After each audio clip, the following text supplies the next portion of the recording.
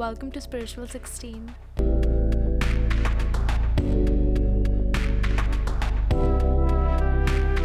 Manifestation. This is a word that has become increasingly popular in mainstream media now that people have started talking about their views and their belief system increasingly, and they have become more confident in talking about what they believe in over social media. Thus, more and more people are aware of spirituality, manifestation, and healing. Similarly, I also came across spirituality about a year ago, or exactly a year ago for that matter, which is also when I got to know about manifestation. As I started learning more about manifestation, I came across crazy manifestation stories, journeys from people on YouTube, people talking over podcasts, or people writing blog posts. And they always talk about how they have these random epiphanies and they realize that, hey, my manifestation has come true. And I always felt that either I'm blind to my manifestations actually occurring in real life, or they're actually just not happening for me. And this is where my crazy money manifestation story comes in. I have always viewed money as a symbol of reward, a symbol of your achievements, and a symbol of how hard you worked on a given project. Thus, if I were to ever make or earn any amount of money, I would view it as a trophy.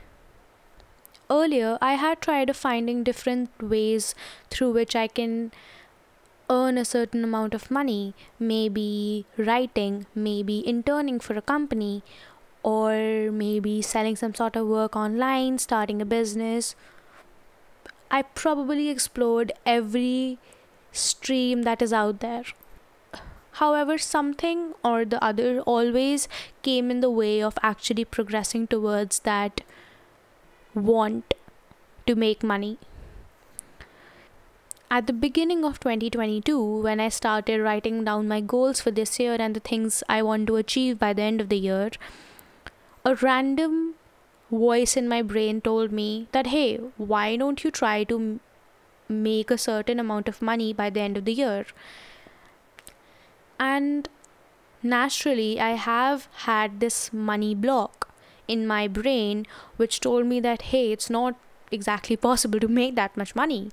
So, to actually make that goal seem achievable to me, I took a very small amount, which was 10,000 rupees. And I didn't set that goal for a year, I didn't set that goal for 3 months, I didn't set that goal for 6 months. I told myself, somehow try to earn 10,000 rupees throughout the year. Give it a shot. What's the harm in just writing a random goal down? I told myself, alright, that's not a big deal. And I did it. Now I had absolutely no plan, no idea as to how I would actually complete this goal. And this isn't to say that you shouldn't always have a clear plan for your goals. You need to. It's important. But this was one goal that I told myself I don't have to stress about. A month passed by, and no progress was made in this given goal on my list of goals for this year. On the 5th of February at 8 pm, a random voice in my head went, I want to earn. I had no idea why suddenly I was getting this urge to just want to earn money, to just finally find a way where I can actually earn something completely by myself. And I was determined. I just did the most basic thing and opened LinkedIn, scrolling through internship position job offers that I can apply for, I'm eligible for, have experience in. And most internships can be exploitative in nature, which is an issue to discuss for another day. But I only applied to one internship, which was with a startup firm. I just took a leap, sent them my resume, shut off my computer, did not think of this again. Then on 7th of February, I got an email from the HR at the startup just asking me a few questions about my qualifications and to understand where I'm coming from. I replied to that email and I didn't think much of it. as it didn't really guarantee whether or not I will end up getting that internship.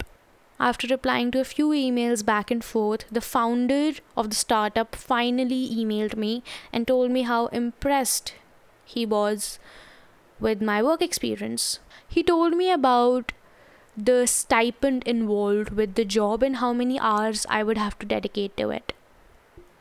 He told me that I am completely qualified for the position, so if it's a yes from my side, we can go ahead with my hiring. After this whole conversation, I didn't really think much of what was going on here.